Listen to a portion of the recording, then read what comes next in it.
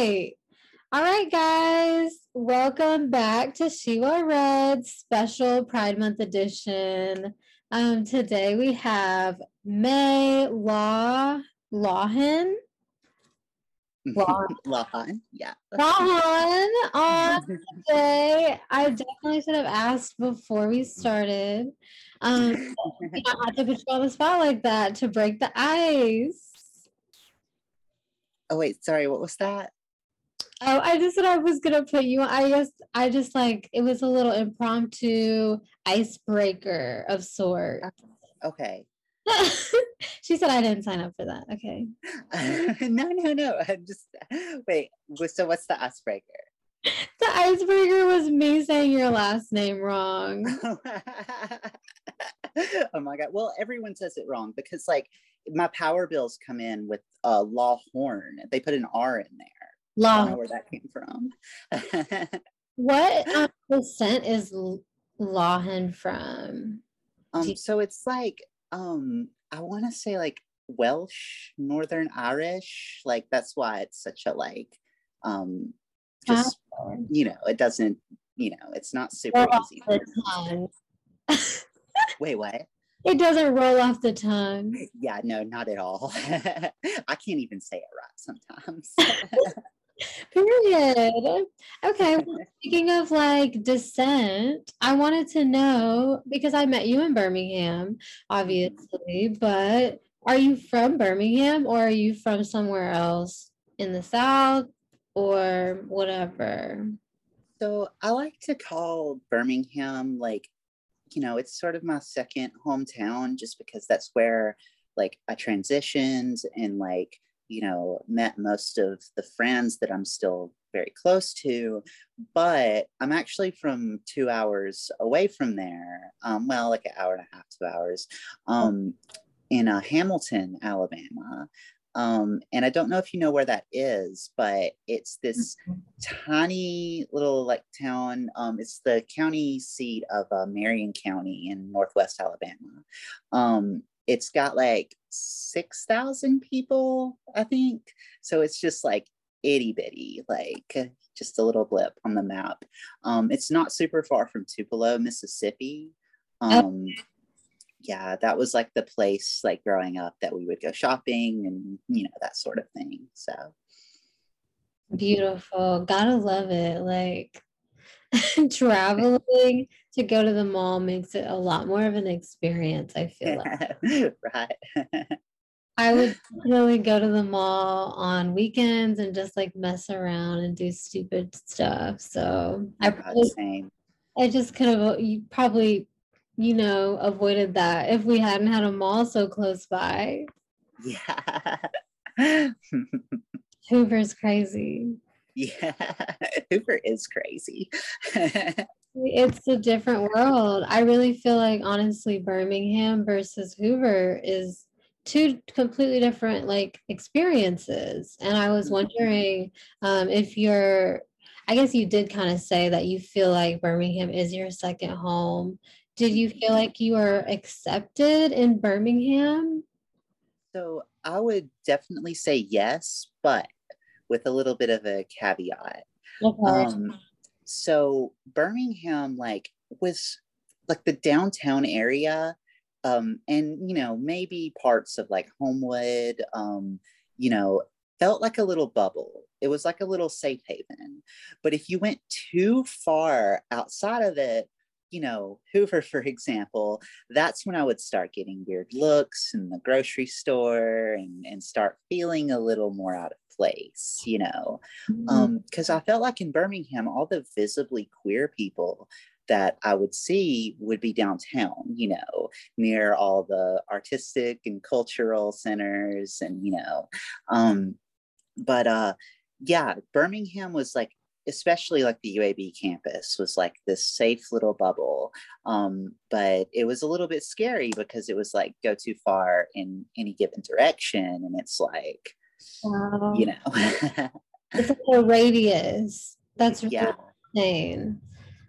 I feel it. I totally know what you mean. You can and that's why I was comfortable coming to UAB in particular.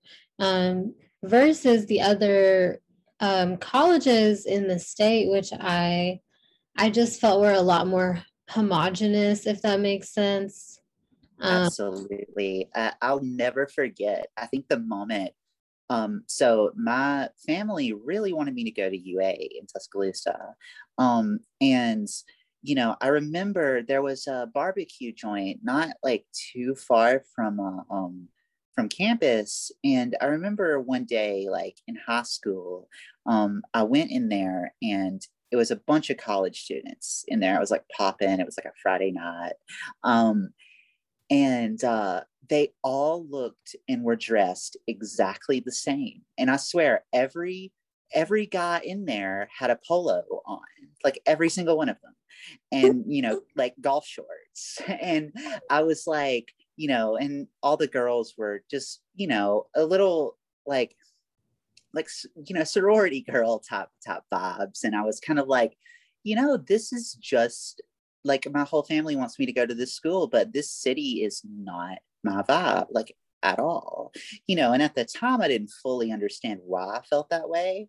Mm. But now I'm like, in retrospect, I'm like, oh well, it's just because I'm queer AF, and none of those people were.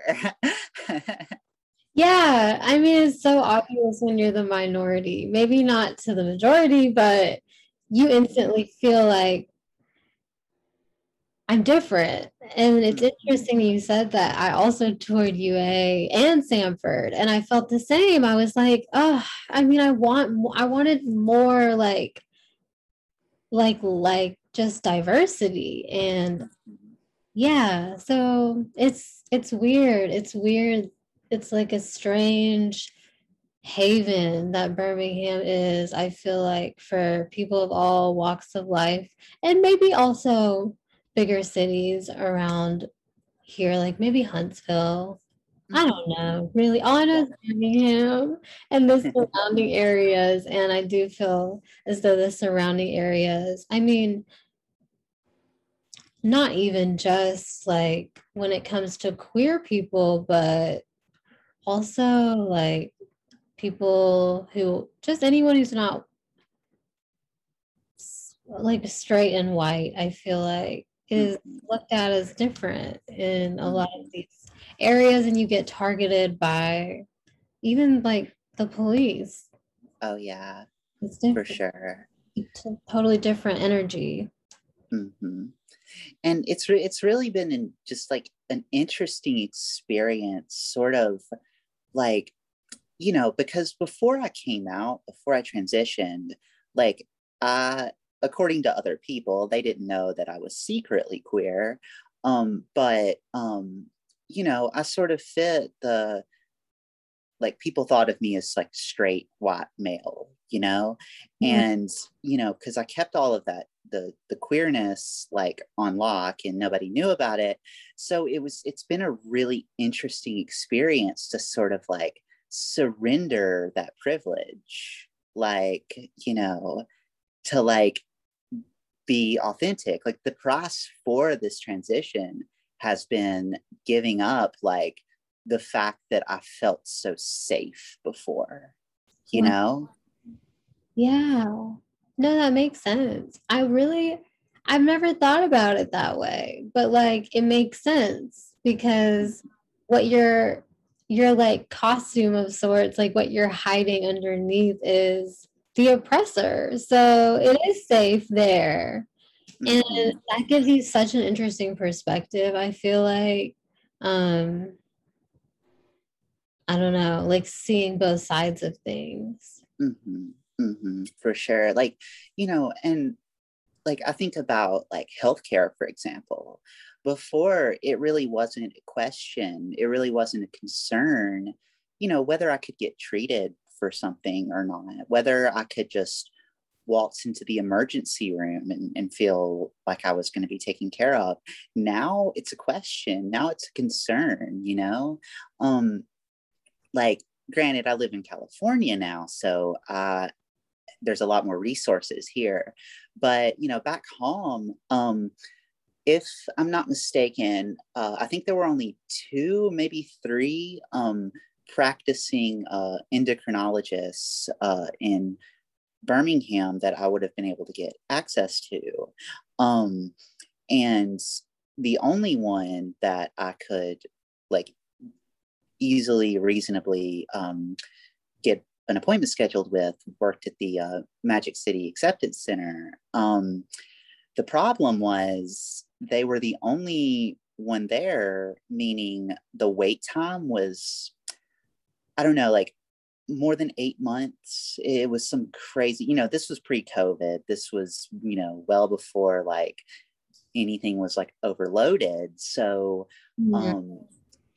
it was very absurd to think of having to wait that long, especially when I had first started my transition medically through the university, in Birmingham. And basically when like 6 months after I graduated, they had to stop, like they couldn't continue prescribing me my hormones and everything just because like I wasn't a student anymore. And so I had to go elsewhere. And I couldn't get in time. Oh, right. Yeah, so I ended up having to drive to a clinic in Huntsville every time I went to the doctor, which is, I don't remember now, but like that's two or 3 hours, away from Birmingham. So that's like such a problem, is like for trans people, the access to healthcare is super limited. Like the fact that there's only a few people like in the state, just like a handful that you can actually get like proper treatment with is absurd. And like in so many ways, I've been lucky because like I don't know what I would have done had I not been in college when I figured out that I wanted to transition. Wow. Because I had access to the student services, I paid tuition, so a lot of that was free for me. But if I didn't go to college, which a lot of people can't, economically speaking, it's not, or just financially, it's not viable for them. So, like, it's really messed up that like it's not more accessible. Right. Especially in the South, like out here, things are a lot better, not nearly perfect, but better. But in the South, like there's just no infrastructure for that type of thing. Like there's nothing for trans people. Like it's so limited. Mm-hmm. And I'm sure like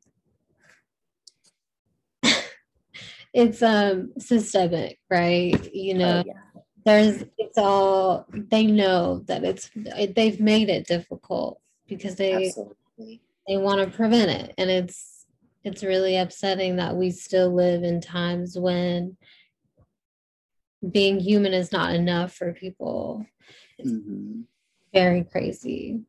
Okay, so something you said kind of made me wonder, if you had not been in college, can you walk us through, if say you had started your coming out journey in high school or even younger, because I guess so many people do start to, I guess, understand their sexuality and their body and what they want, things like that. Like, everyone, I guess, path is different. So if you had happened to come out earlier, what would your experience have been like? Do you think that it would have been more difficult or so difficult that you would have maybe not come out fully or started to transition? I guess those are all my questions. No, I totally understand. I think the thing that is really interesting for my experience in particular is that for so many years, I was able to sort of, like, it didn't really occur to me that I should come out until college. Because before that, I was living this really weirdly constructed type of double life almost, where I was one person over the internet, but somebody else entirely in real life. Um, and I was really entrenched in that to the point that I sort of believed it myself. Like that, I don't know how to put it, but it was like, it didn't really occur to me. Like I wasn't really fully conscious of the idea that I was repressing my own gender and my sexuality as well, which was a lot, which for me was more apparent. Like basically as soon as puberty started, like I was like, bi, and like, but I just wouldn't admit it to myself. And it was kind of like, oh, well, if this just stays between me and the internet, then it's not real. It's just a feeling. It's not a real thing. And I sort of was able to do that with my femininity as well. I was kind of like, well, it's a digital thing. It's not real. And it took me until college to really start to realize, like, oh, the things I'm doing in my free time, in my off time, that's the real me. When I go out into the real world, into my classes, to work, I'm performing, but at home, I'm just being authentic. And that's when things started to click. And I was like, oh, I'm living a lie. But, the thing about it is, in a way, I can't remember exactly how conscious I was of this whole process, because some things were just sort of understood, some things were decisions. But yeah, I think I sort of protected myself in a way, because if I had come out any earlier than I did, I would have been screwed. Like it would not have gone well, because I was by the time I realized I was trans, I sort of knew how grave that could be if I didn't play my cards right. Because the thing is, just to be like totally frank about it, I don't know a trans person that doesn't struggle with mental health. It's so many, like, and oh yeah, trigger warning here, because this is sort of a heavy thing, but like so many trans people deal with suicidal ideation, depression, all kinds of anxieties. I personally have OCD, obsessive compulsive disorder, and it's there's actually a sort of as far as I'm aware, there's like a pretty high coincidence, I guess, or there's another word I'm thinking of, but like it happens a lot. Like with trans people, there's a lot of trans people that are neurodivergent in some way. So the point being that, well, I guess I sort of lost my train of thought there, but the point is, yeah, I see all the time. But the point is ultimately that, like, I really couldn't have come out sooner, because number one, there was just the fear of losing the financial support that I had, that was helping me get through college, with my family. So I was afraid that if I came out to my family, that I would lose that support and ultimately have to drop out of college. And I really didn't want that. So actually, after I came out publicly, since I was in Birmingham, was able to keep it from my family for a little while until I graduated. And then I was like, okay, well, I have a degree now. So it's kind of like, I don't have much money, but like I have a little more of a leg to stand on in terms of surviving, getting jobs. And that's when I came out to my family. So I was very, very strategic about the whole thing, but it was just sort of understood in high school that I couldn't come out because, ideas of being trans, of being bisexual, just were not going to fly, because the stories that I heard back in Hamilton, Alabama, and the people that were queer that I knew suffered a lot because of it.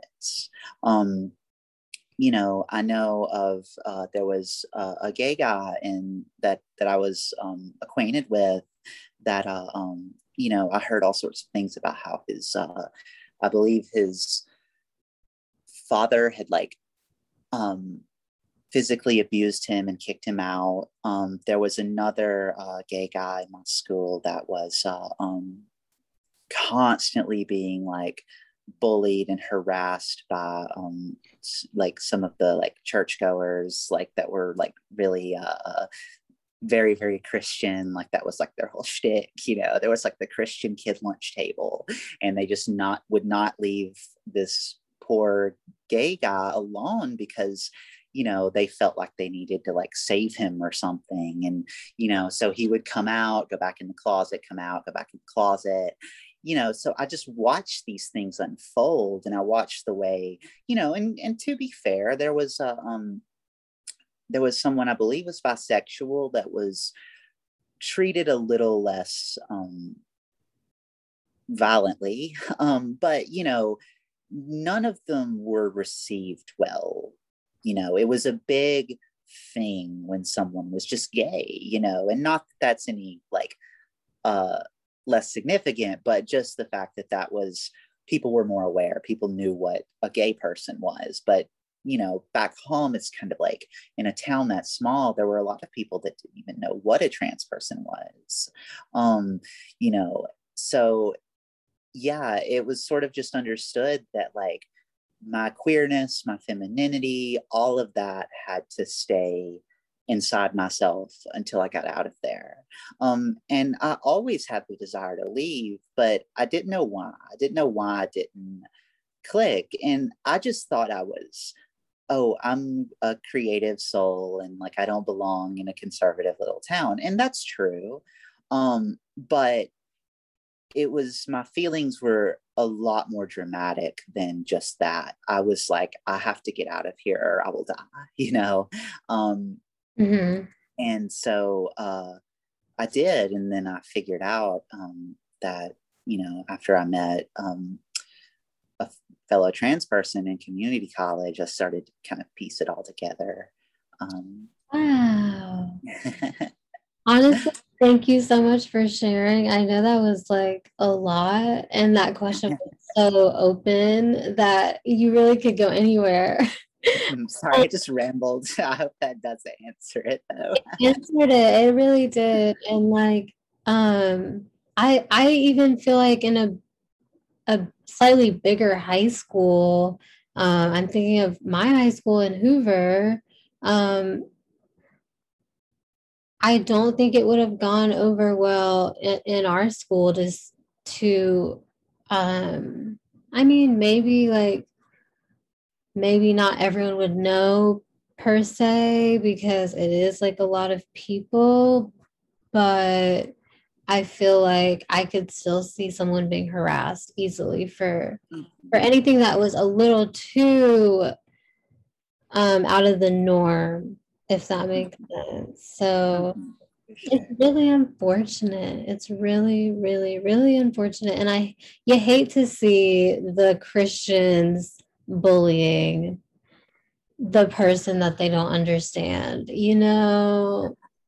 Exactly.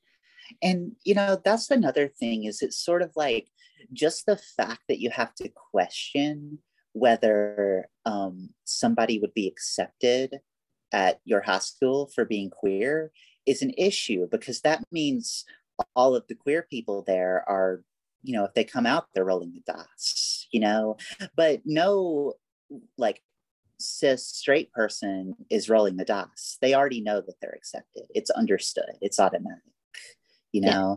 But queer people, we don't get that luxury. It's sort of you never know for sure if you belong. It's always in the back of your head, do I fit in this space or not? And I think that's why it's so important for queer people to have safe spaces and stuff, because the world is not a safe space for us. High schools, colleges, they're not safe spaces. Like, you know, the work is never 100% a safe space. Like, you know, there's no real fully safe haven anywhere unless it's created by queer people for queer people. I love that. Yes. Shout it for the rooftops. So we need more queer spaces. For real. What was it like moving to a new city since you did move from one side of the country to a completely different side of the country? May moved from Birmingham, Alabama to Los Angeles, California. So definitely, I mean, I don't know. Was it a culture shock? It seems like it would be, but that's from my perspective. So it's really interesting because I actually expected more of a culture shock. But the catch is that it has sort of it's been super fulfilling because, like, you know, before I left, I was like, well, okay, I'm trans, but I'm also Southern.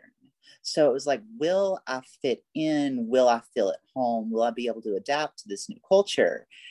And yeah, so far so good. Like I really have, and it's been pretty it's been a pretty fluid thing. Like I haven't felt uncomfortable. I've felt really accepted here in general. And you know, it's a big city, so there's still that, like, you know, don't walk alone at night, you know, energy. But like it's in general, like all of the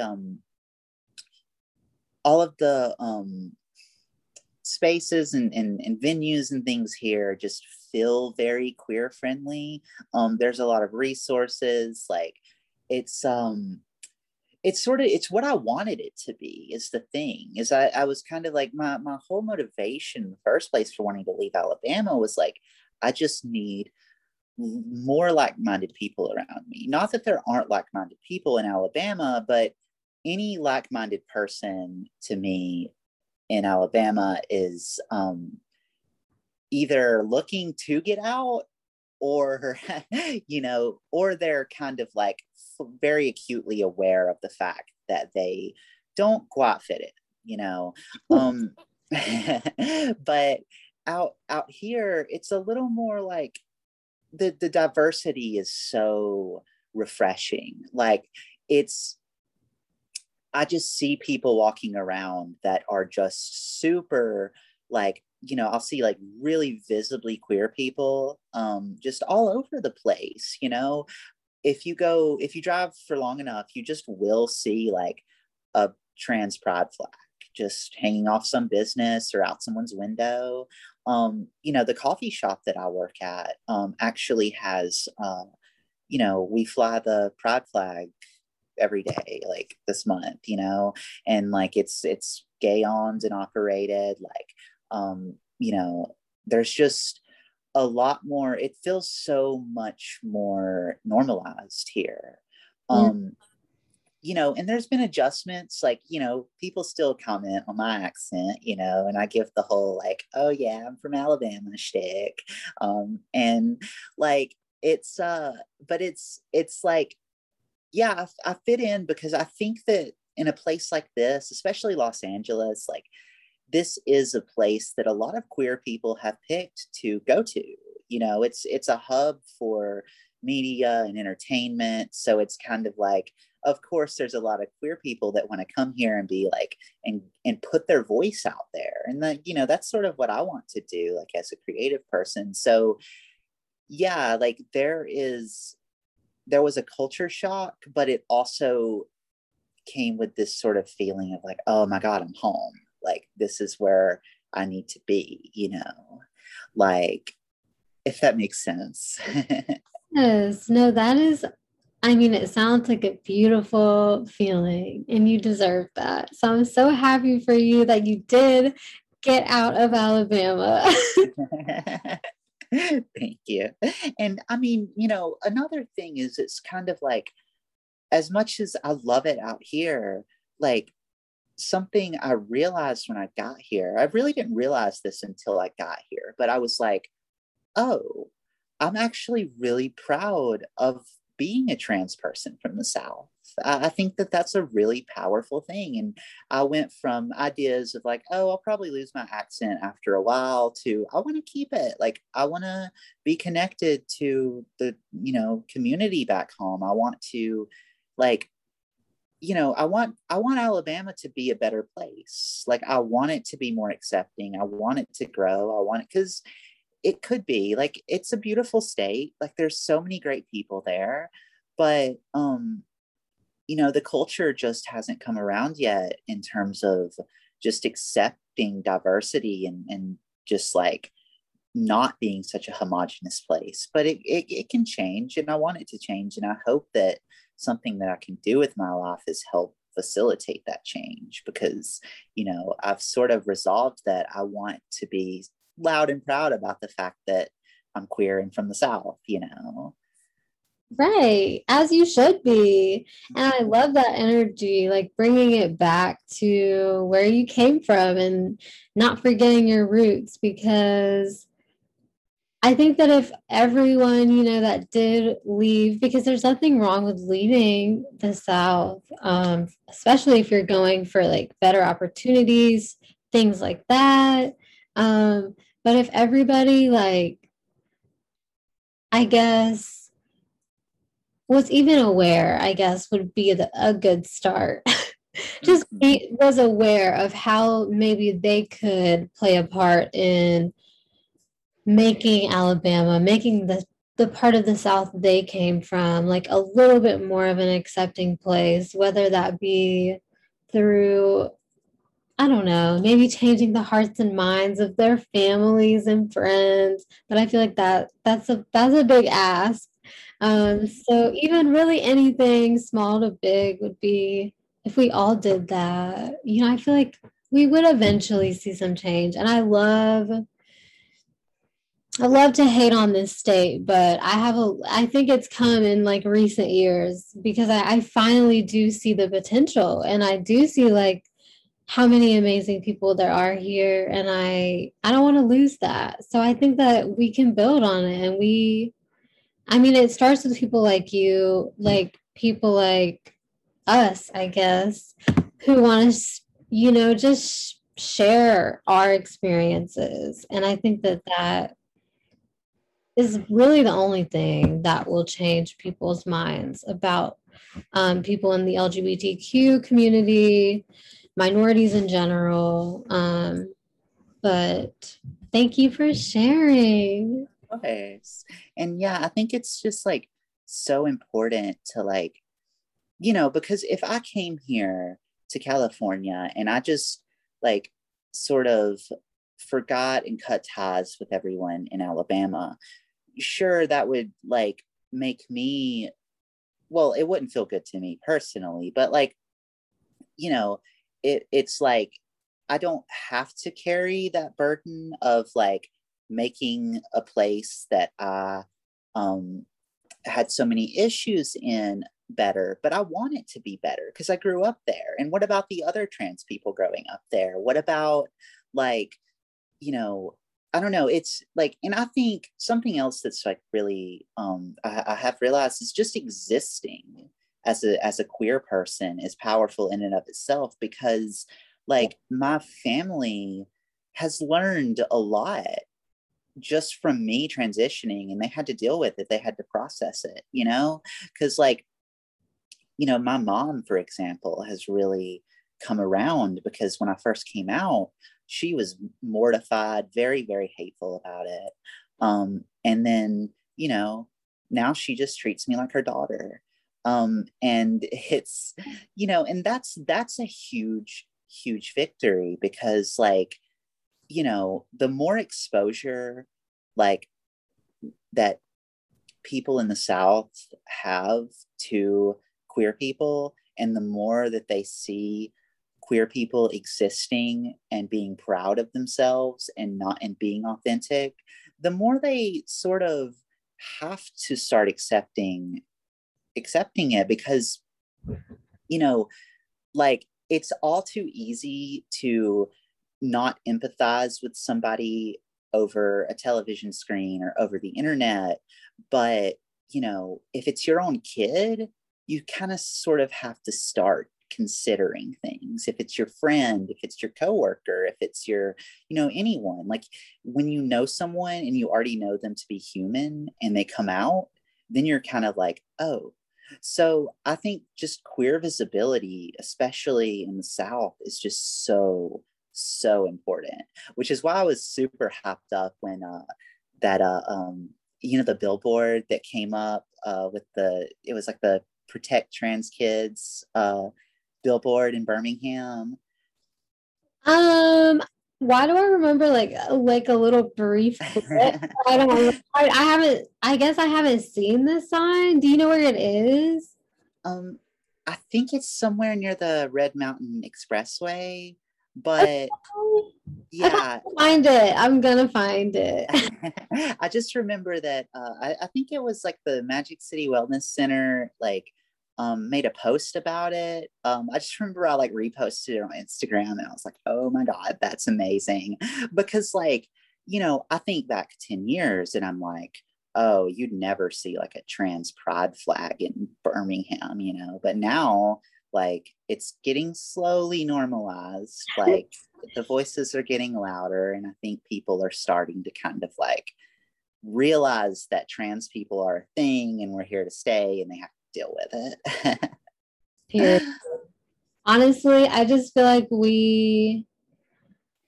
everything you said, what you said was so beautiful about like just existing as a trans person is enough. Like you really don't have to educate anyone. You don't have to do anything. Like you just living your life, like being May is like just a testament in itself. And yeah, we're gonna get there slowly but surely. Now I want to buy a trans flag just so I can, I don't know. I don't even know where I'd wave it. I guess I could wave it out of my apartment. Mm-hmm. I'll put it in my parents' yard. How about that?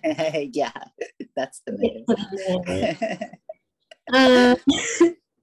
Since this is a reading podcast, I have to ask, are you a reader? And if so, what is your favorite genre to read? So interestingly enough, you know, it's funny that we're talking because I can't honestly say that I'm much of a reader. Okay.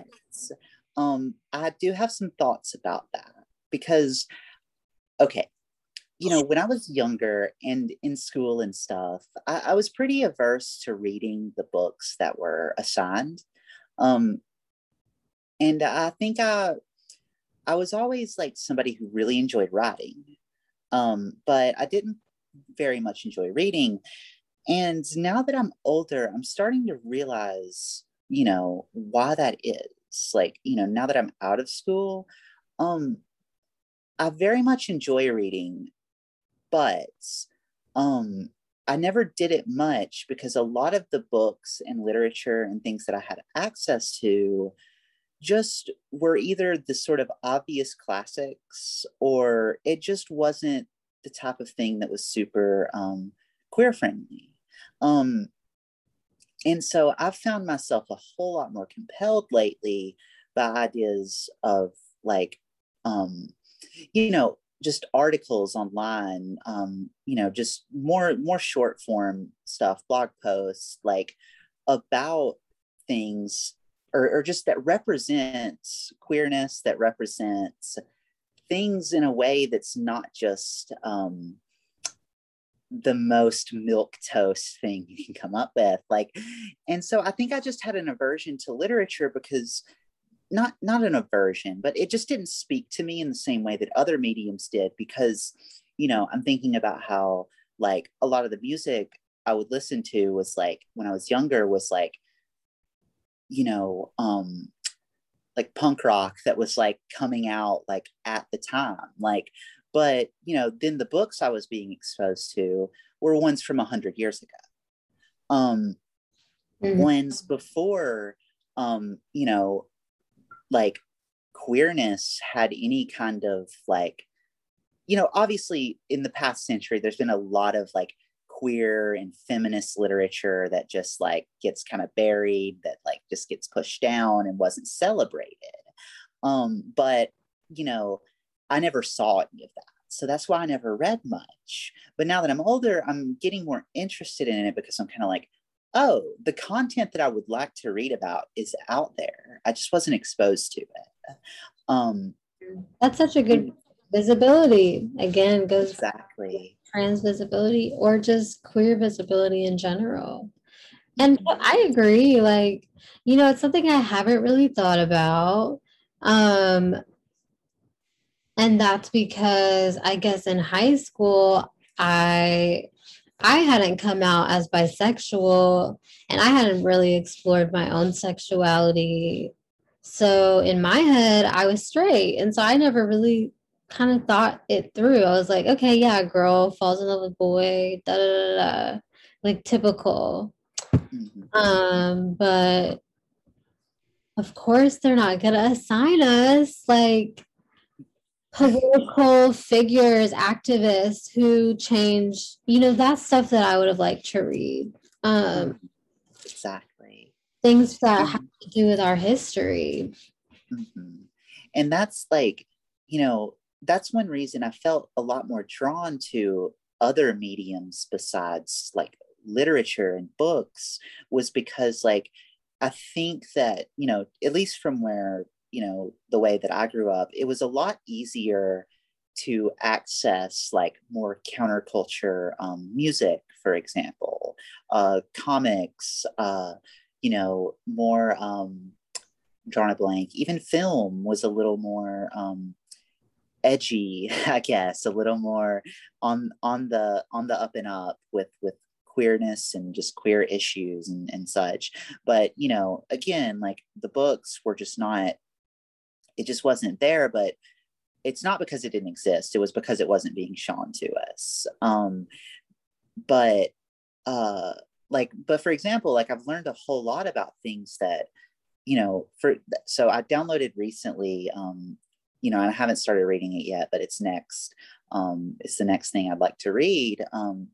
There's the she was a activist, and she was Black. I believe she was a lesbian, Audre Lorde. Okay. Yeah, and I downloaded her biomythography because I was really interested by that. This idea of writing a biography, like an autobiography, that was a little bit like romanticized, poeticized, like that's a really fun idea. And especially from just a queer perspective, because it's kind of like that speaks to me, because the experience that I lived through my life so far up until transitioning was so much in my head that the idea of like having like a little bit of mythology to your life instead of just like, well, here's what happened exactly, literally, it really appeals to me. And so yeah, that's just something I downloaded recently that I wasn't aware of until recently. Like, she was a significant activist and I had no idea she existed until very, very recently, and that's what's I'm starting to get a lot more interested just in things like books and literature and even like poetry and such, because I'm realizing that it is for me. It just wasn't made clear to me before that I could find literature that resonated with me. But so true. And like, it's interesting because I mean, I don't know. This is just a theory, but do you think that because so much of like poetry and I guess literature in general is open for interpretation, almost like movies and, just art in general? And I just was wondering, and this thought just came to my head while you were speaking, and I could be so off base, but do you think that the fact that you had not fully like accepted and seen yourself do you think that that projected onto maybe like the books that you were reading and things like that? Like, I can't like literally find myself in this, so I can't see myself in it, but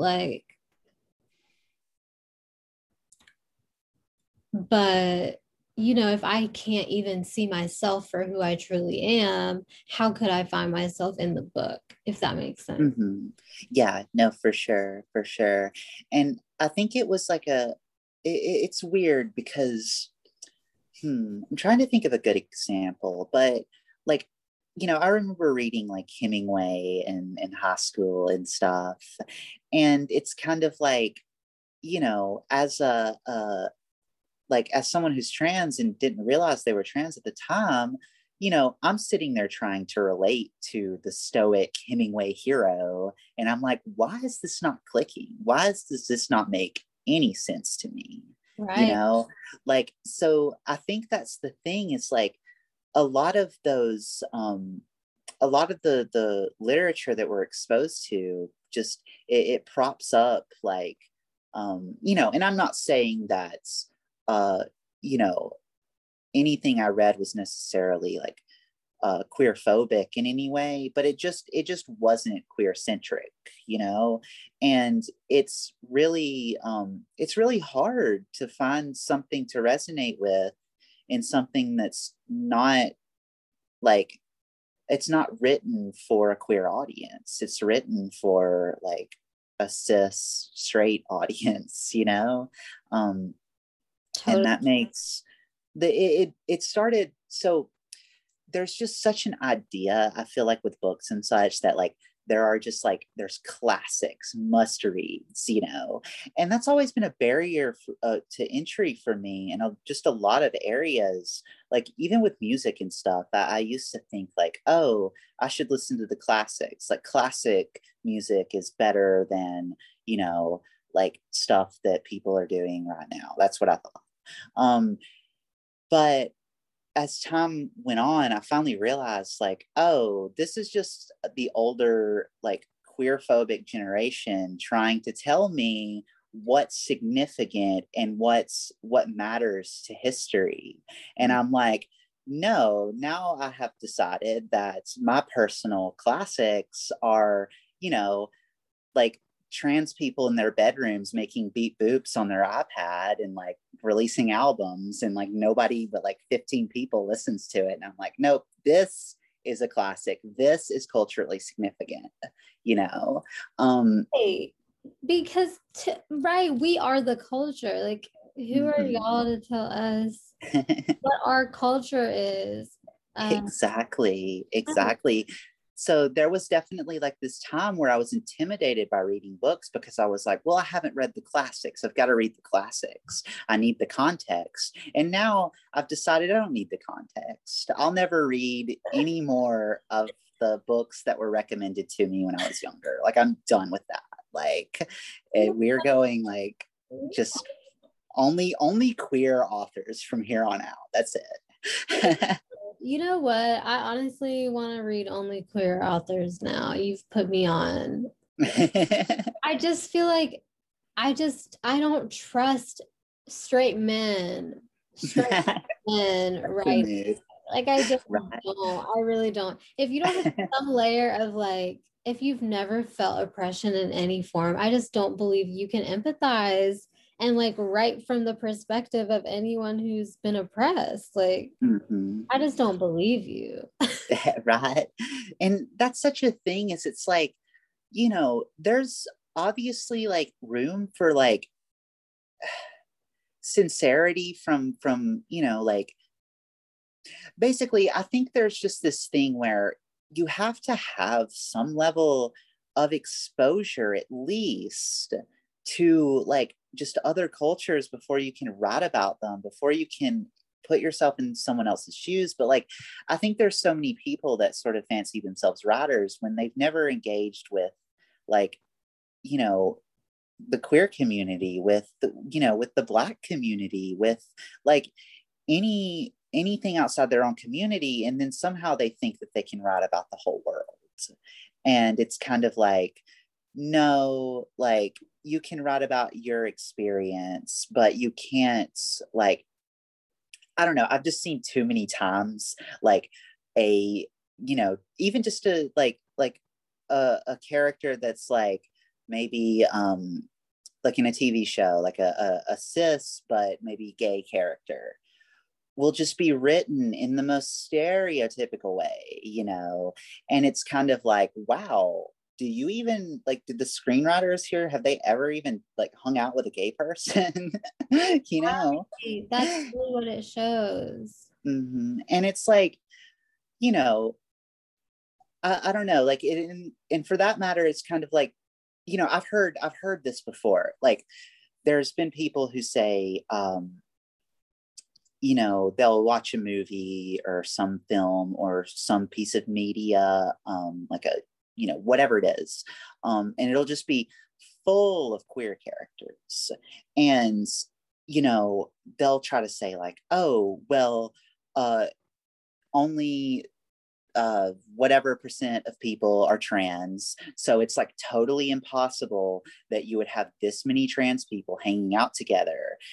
There would be like one or two trans, and it's like, that's not how that works. If you've ever met a trans person, they know like 50 other trans people and they love them and they're hanging out with them, because like, and that's not always true, but the fact is, like, like-minded people who share similar experiences come together. So it's kind of like, things like that, a lot of people who don't have firsthand experience with queerness will just like assume all these things and make all these judgments. And I'm kind of like, what we need to start doing is giving that stereotypical gay character in our TV shows, like, give them a gay friend and a bi friend and a trans friend, because they totally would have made other queer friends in their life. They wouldn't just be this one queer person hanging out with just like 50 straight people and just be like, this is fun, like.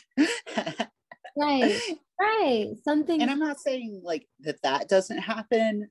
It does, but it's also perfectly normal and perfectly common for queer people to hang out with other queer people. So, and that's just one example of one thing where I feel like a lot of like cis straight writers just have it wrong. They don't really understand the social dynamics. Right. And that's why things flop, and they'll put so much money into a project, and it's like, when we see it, it's so obvious to us what the flaws are. It's like crazy obvious to the point where it's almost funny, and it usually will, like, it'll trend on Twitter and everyone will like roast it because it is crazy that they thought that that was a representation of me or like of my friend or something like that. And it's like, in what world? Right. But I mean, amazing. Okay, so like, with that in mind, where do you want to see our culture shift to in the next, like, what are some hopes that you have for, I guess, the acceptance of trans people, and just, I guess, well, yeah, just trans people in the next like 10 to 15 years? What do you want to see happen culturally, socially, whatever? So I think a big thing is that, like, it's become somewhat normalized to like acknowledge and talk about like gay people. Like, that's sort of something that a lot of people, like, at least know what it is. Trans people, on the other hand, like, it's we've seen a lot of awareness, like, this month in particular. Like, it's been, like, okay, like, people are kind of getting the hint, but like, I think there's still so much work to be done, because it's kind of like, I can sort of tell people like I'm trans and they kind of get what that means, but but like, at the same time, I can't even talk about my full identity without getting a lot of questions, and like, because in reality, like, I am like a demisexual, pansexual, bisexual, transgender woman. Okay. You know? And it's kind of like, that is like, a lot of people would be like, what does demisexual mean? What does pansexual mean? Why are there so many labels? There's so many people that want to make less labels. There's so many people that want to like get rid of those things. And I'm kind of like, no, like, human experiences are very, very diverse. There's so many different things, and we need language for it. Like, we have to be able to talk about it, because, like, you know, if we're talking about, you know, just like culture, about public opinion, if we're talking about legislation, you have to have language for these things. Mm-hmm. And people want there to be less language, but I'm like, no, there needs to be more language. We don't have enough language yet, because people are infinitely complex, very multifaceted. And, you know, like, so right now, like, there's a lot of awareness for binary trans people, you know, and there's increasing awareness, I think, for non-binary people. But, you know, if, like, I consider myself, I wouldn't say lucky, but I have the privilege, honestly, like, of being able to say I'm a trans woman, because that's simple. People can kind of wrap their head around that. But, you know, there's a lot of people out there that, you know, oh, they can't say it so readily. They can't, without expecting questions, they can't express that maybe they are bigender or gender fluid, or, you know, any, like, neutrois, like any number of terms, like, to describe a gender. Like, so many people just aren't familiar with it yet. So I just really want to see a shift in thinking. And I think it'll happen. I think it's starting to happen. Because people love to put things in little boxes and have patterns. It's the way we survive. It makes sense. But doing that to people and doing that to their identities is not helpful, and it's not productive. And I think that the overall consensus needs to shift from, well, we have too many labels, to, oh, we need to start developing this vocabulary. Like, because it's something to be worked on. It's something to be added to, you know, because, like, there's just, like, every person, because, like, at the end of the day, your gender is very much like, it's user defined, you know, like, you tell the world what it is, because it's part of you. It's the world inside of you. And you have to be able to express that. And it's really silly, honestly, to think that every person on the planet can express, that inner world and their expression and just their whole identity with just a couple of terms. You've got like 3 words, and you're supposed to tell me all about your entire lived gender experience, and that doesn't make any sense. Like, it doesn't add up. Like, we need more acceptance and awareness on just the terminology, and just being willing to say, oh, like, this person has a very just uncommon gender identity, and that's really fucking valid. Like, yes. Wow. The development of the language is where we need to be headed. I love that. And I think that it's so important that we all educate ourselves on what these terms mean. Just taking that step to understand your fellow human, to make their experience on this planet more comfortable. Like, why wouldn't you want to do that? It's something that is hard for me to wrap my head around. But yet, you know, here we are. But things are changing, and we're staying positive. And I'm so happy that you've, you know, had a, or I guess a lucky experience, and I hope that, you know, we can start to change things, especially Mhm. our generation. I feel like we're getting there. We're gonna get there with our Mhm. generation. I can't speak for the ones before us. Mhm. They're a little harder to crack, a little tougher to For break sure. through, but a lot of them just don't understand it. And Mhm. so, you know, I hate that we may have to educate, but we can do it. We've done it Mhm. before. We Mhm. can do it Mhm. again, type For thing. sure. For Thank you sure. so much for sharing, May. Of course. Of course. I guess the only other question that I have is how can our listeners, and I know you've kind of answered this, but how, I guess maybe can you give us one actionable step to become better trans allies? Um, So I would say, like, other than just like outright like educating yourself on like um just like I said, like terminology, the whole idea, because there's still um there's so many ways of thinking about it out there, and some of them are really toxic. For example, you have people that they might call trans medicalists, who are like, oh well, you're not really trans unless you transition in this specific way, like unless you get the surgery, yada yada yada. Like, it's sort of it's important to sort of wade through all of that, and like just begin believing trans people when they tell you Mhm. what they're experiencing and what it feels like for them and what their gender is.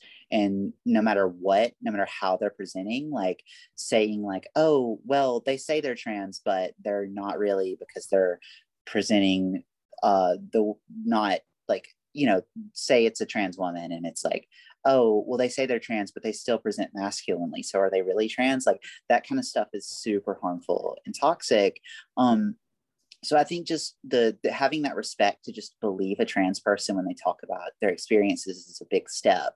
But also just lifting trans people up, like when it comes to you know like any work that they're doing, like donating to organizations, like is a big thing. Like donating directly to trans people is a big thing too. Like, if you comb through Twitter and Instagram and whatever other platform, like you'll see fundraisers and all sorts of things for trans people to transition, and like whether it's medical expenses or like getting out of an oppressive household.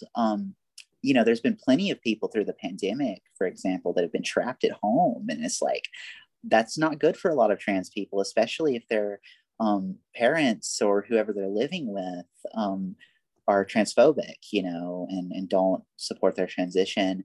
So yeah, it's one of those things where it's like, of course, money helps. That's like a big thing, because like in our society, like you have to have money to live and to get like healthcare, which is, that's a whole nother topic. That's its own messed up thing. But like, yeah, I think that, but also just engaging with trans people and like sort of welcoming them into uh, like put trans artists on your playlists, put like,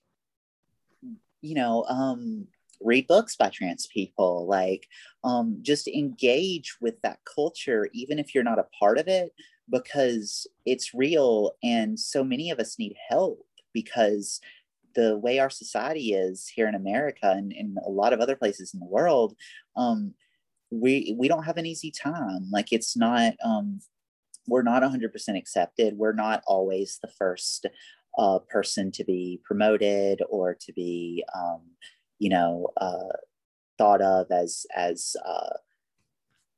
like creatively or culturally relevant. So just follow people on Instagram, listen to what they have to say, like look at their art, buy their stickers and their music and whatever, like just like just engage. Like that's the thing, like there's so many different ways to engage, but you just work on normalizing it in every possible realm, and one day, like it's like we want it to be not a thing. Like I just want to, like, for me personally, like you know I don't just want to be like a cisgender woman. Like that's not my goal. Like I like it is in the sense that like I want to be a woman, but I'm proud of the fact that I'm trans and I want that to be normal.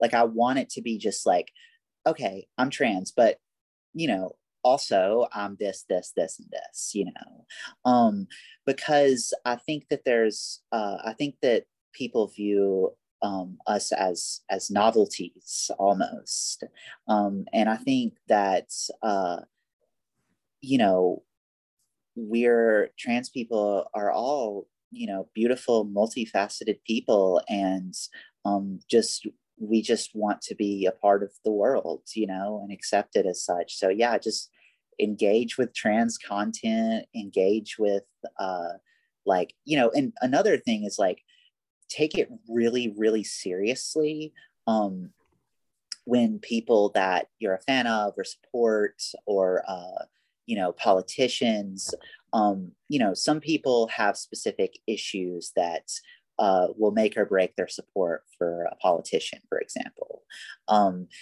And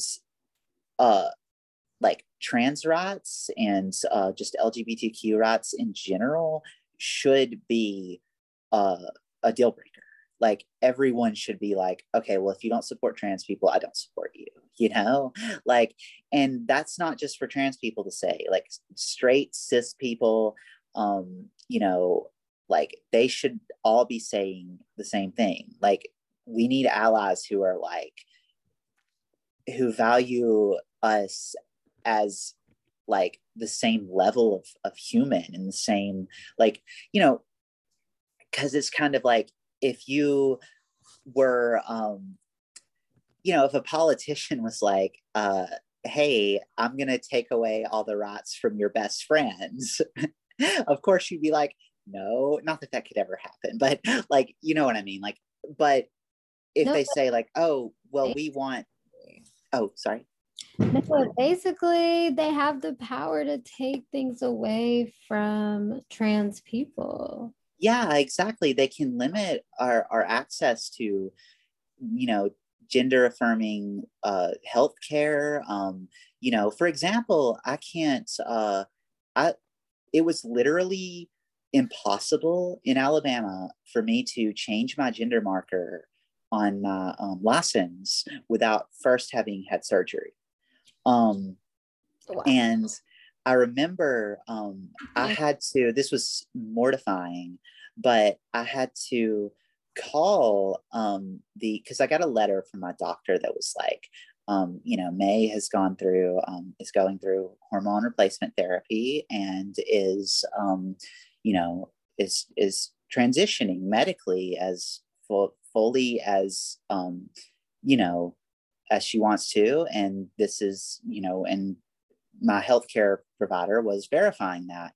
Well, I had to talk to the head of the medical unit of, like, I guess, I can't remember exactly, but someone who was very significant in Montgomery over the phone. And, I had to ask her, well, why isn't this letter good enough? And she was like, it's because you haven't had surgery. And so basically, I had like somebody who is over like the medical unit in the government in Montgomery, like the state government, like telling me like, hey, you can't change your gender marker because you still have a penis, which is so uncomfortable and embarrassing, and it's just really disheartening, So yeah, the thing is that those things are super important because I had to move to California and spend all of the money it took to get out here to just to change my gender marker without having surgery, because it's up to me whether I have surgery or not. That's my choice. It doesn't make me any less of a woman. Because it's kind of like, maybe like I don't have, it's not like I have the money right now to get surgery. So is it like, are people trying to say that I have to cover it? So it's oh just wait, what was that? yeah, and they're not covering it. That's something that Yeah, not have to shell money out for. It should be covered by exactly. health insurance. Yeah. So basically, what the state is telling us is you can transition if you can pay for it, is what they're telling us. Only they're silencing and erasing trans people that are in poverty, which is a lot of trans people. um, and so those things are super important, and it's the voters, and it's all of the allies, and because trans people represent a huge minority.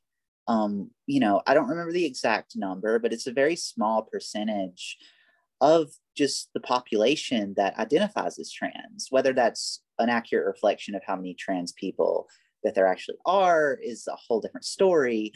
But the catch there, or the point is that, yeah, it may not seem significant, but to a lot of people, but it's super important to make LGBTQ issues like a deal breaker politically. Make it something that's like, I will accept no less than 100%, support for queer people, because otherwise, um, you know, there's a lot of lives that are in danger, because when trans people can't,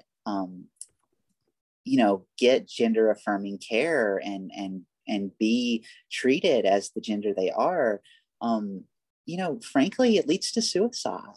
It really does. And, you know, uh, that is, yeah, I don't know. It's just like people need to understand the weight of these things that each seem small. Like, what's a what's a letter on my driver's license? A letter on my driver's license is not feeling awkward and dysphoric every single time I buy some alcohol, or like, go somewhere, like go into a bar or a club or somewhere I have to be 21 and show my ID.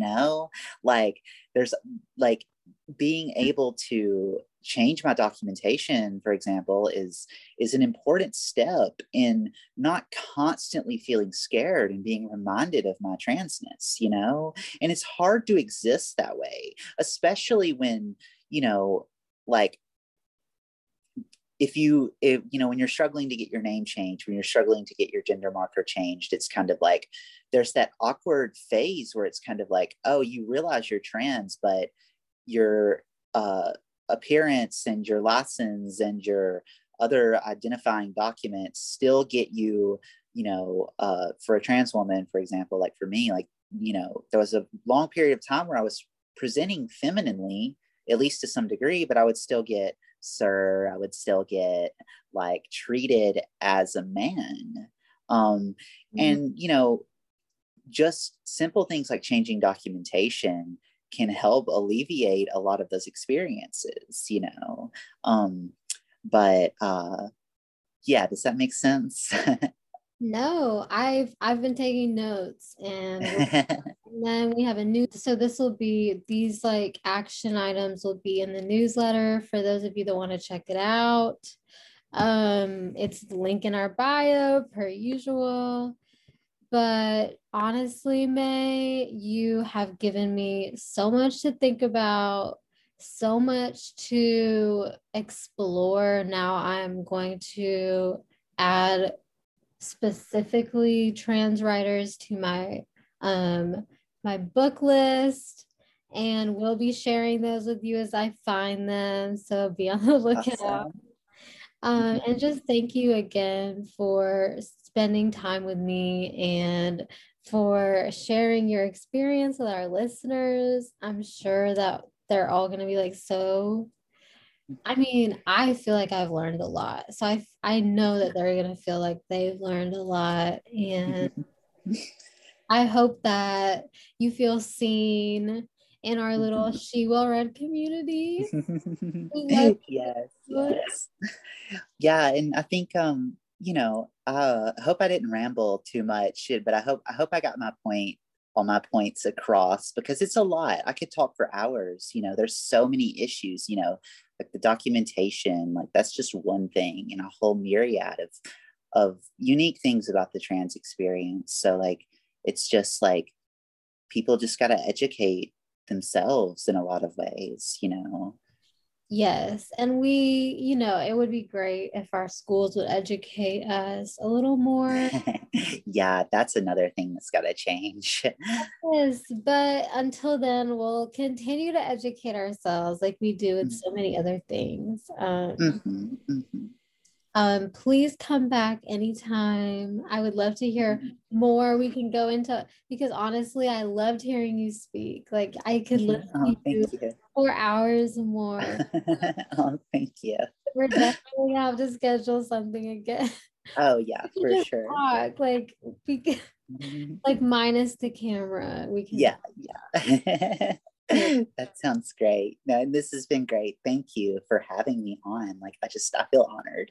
Oh no, yeah. We're all so honored to be here.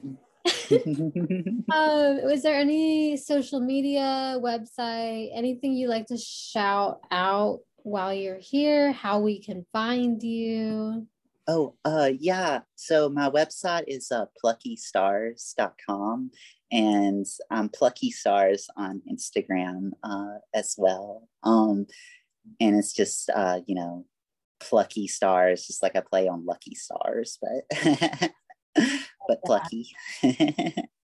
Y'all to follow her on Instagram. Meg puts out amazing content. She's a graphic designer.